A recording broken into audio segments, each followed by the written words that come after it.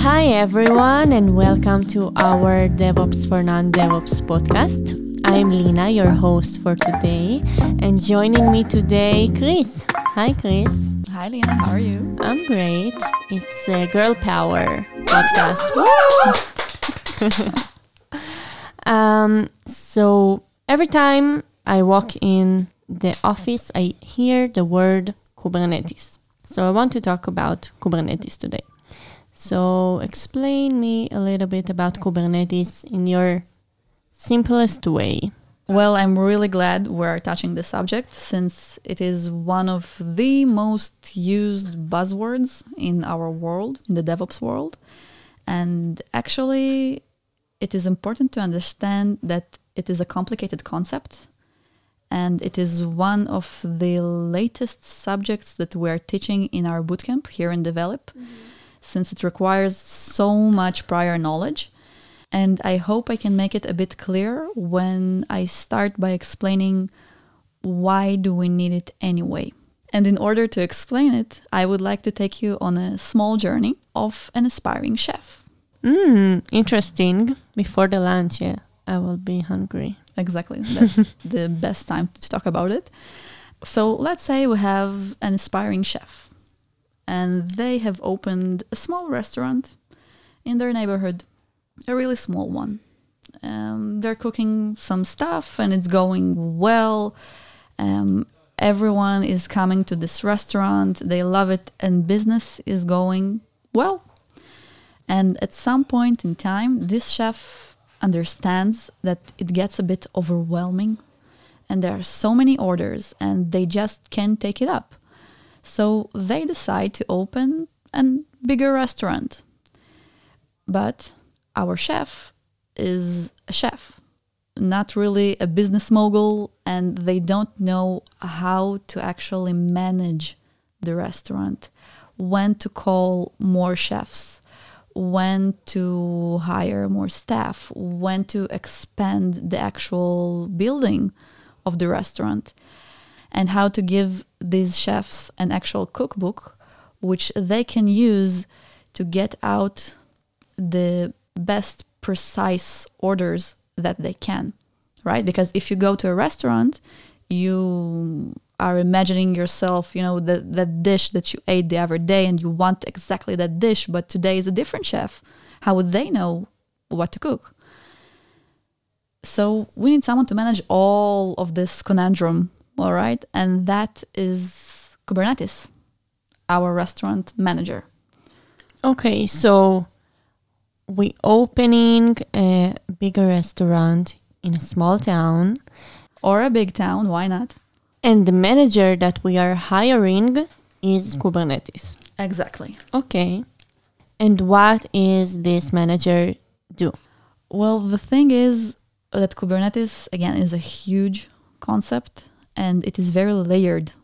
And in order to understand it as a whole, we need to understand it from the bottom, right? We need to understand the most basic resource and then go up from there. And I promise you that in the end, it will all make sense. And in the end, you will have the best restaurant ever, the most efficient one, the tastiest one. You will always have the exact same dishes and they will be tasty 100% of the time. Okay, so what are the basics? Okay, so we have the most basic component, which is a Kubernetes pod. We can say that a pod is like a workstation for the chef. If I remember correctly, we here in Develop already recorded an episode about Docker, in which we explained what containers are. Yes. So here in our metaphor, containers are the chefs. Okay. The chefs are applications, are containers, and they need a workstation, right? This is where they work. In this workstation, they have their tools, they have their ingredients. So these workstations are actually the pods. So pods are workstations. Now we have a concept above it, all right? Where do these pods run? They run on nodes. Nodes in our restaurants are like the physical restaurant, okay? Like the physical kitchen is a node. So we have the pods that are the workstations and the nodes that are the physical restaurant, the kitchen, the dining area. Yeah, okay. Exactly. Now we can have worker nodes and we can have master nodes. Worker nodes are, again, like the physical areas, because nodes are physical servers or virtual servers. Now we have these areas in our restaurant, and the worker nodes are the nodes in which the actual work happens, like the kitchen. And the master nodes are nodes which are required for managing, and all the management is happening in them, like the office, exactly, okay. Like the office or the main, I forgot how it's called, like they have this little station in each restaurant where all the waiters are going to, like that main station. Okay. That's like also another master node. Okay. All right. So we have these nodes, all right, and pods which are running on our nodes, again, our workstations, which are in our physical kitchen. And this is all in the restaurant, which is our Kubernetes cluster. Okay. All right. So up until now, we have this whole cluster. Okay. So this is how it's, physically looks like. This is the architecture. Mm-hmm. But why is it better than running on servers like we always did, or running on containers, or using Docker Compose, which might be for another episode. Yeah. Okay. So how is this better? All right, you're telling me, why is this restaurant manager better than my uncle? All right, what are they doing better? Mm-hmm. The thing with Kubernetes is that it knows how to scale, all right? And that is the crucial point. Let's say we have a rush hour and we have tons of orders incoming, and what happens now? We need to call more chefs, all right? But they don't have enough available workstations. So here, our restaurant manager knows to magically call this magical teleport, which magically creates more workstations. How does this magic works? Well, in Kubernetes, it is called HPA, or horizontal pod autoscaling. What is it? I know these are some scary words.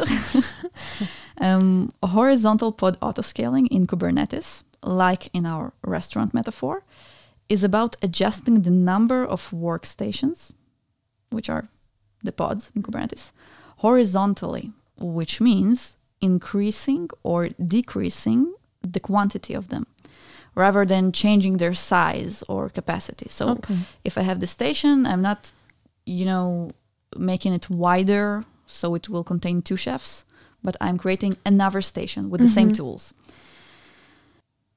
So this is what Kubernetes does when we have some problem with the capacity of the restaurant. Exactly. Okay. You see, now you're a DevOps. So now that we know that we have a higher workload or a smaller workload, like we have some slow day, it will also know to decrease the number of stations, which will take less resources. And in real world terms, we would pay less money to hold these stations. And it might be something that people will care about, not wasting it all.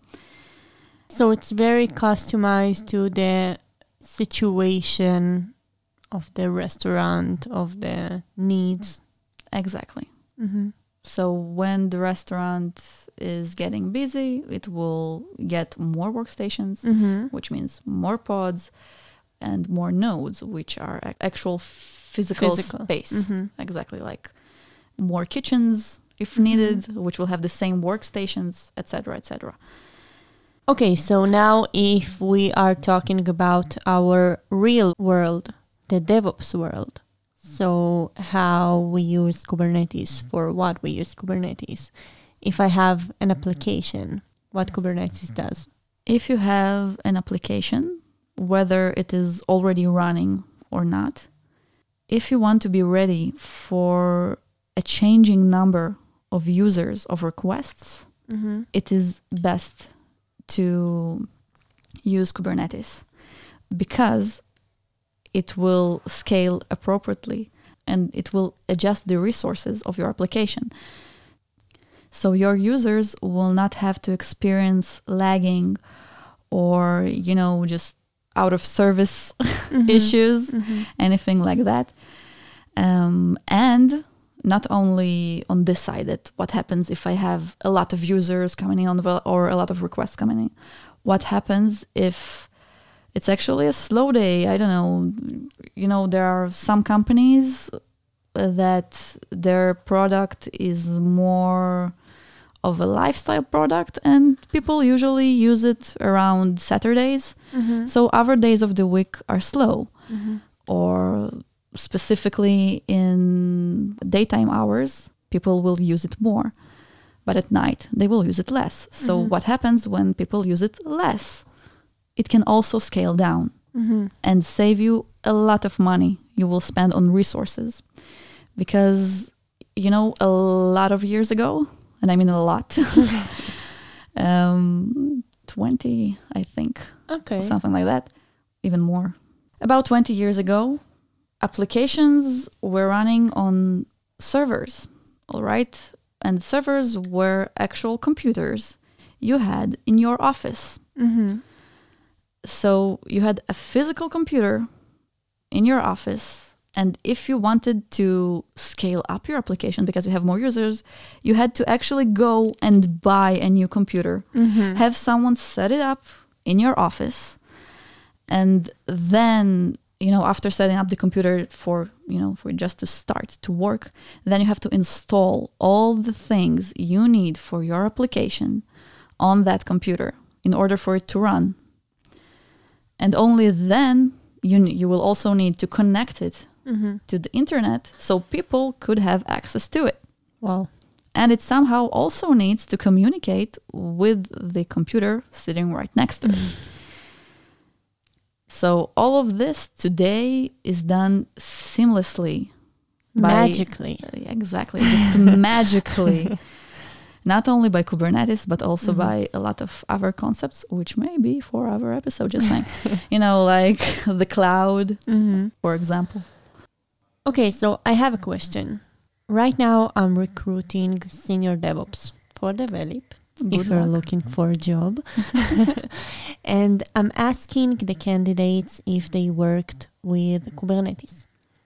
There are people that say that they actually build the Kubernetes cluster in their work. And there are people that just maintaining the Kubernetes. So I'm thinking what I need to ask the candidate to understand more if their knowledge is good enough or not. Well, first of all, I think to go in depth in the knowledge area is something for, the technical recruiters.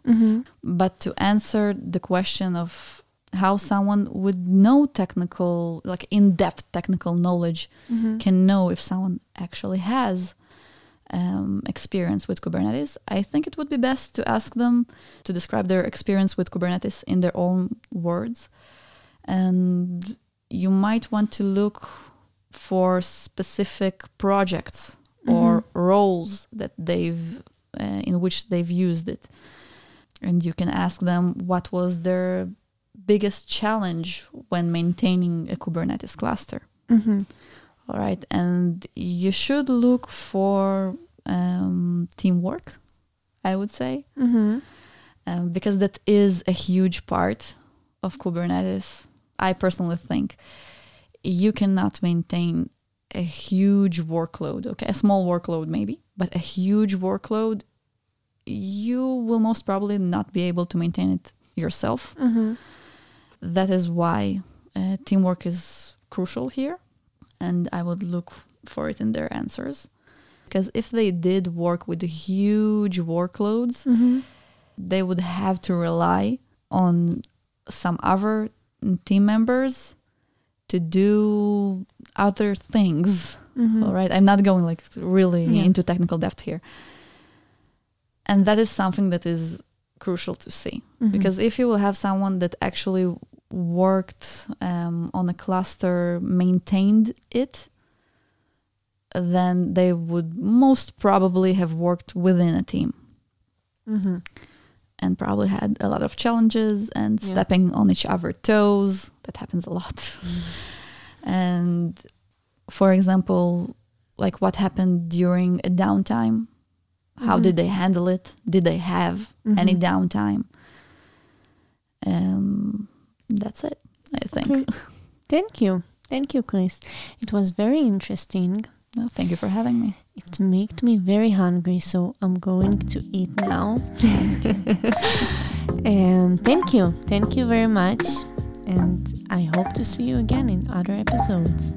Thank you. Bye. Bye.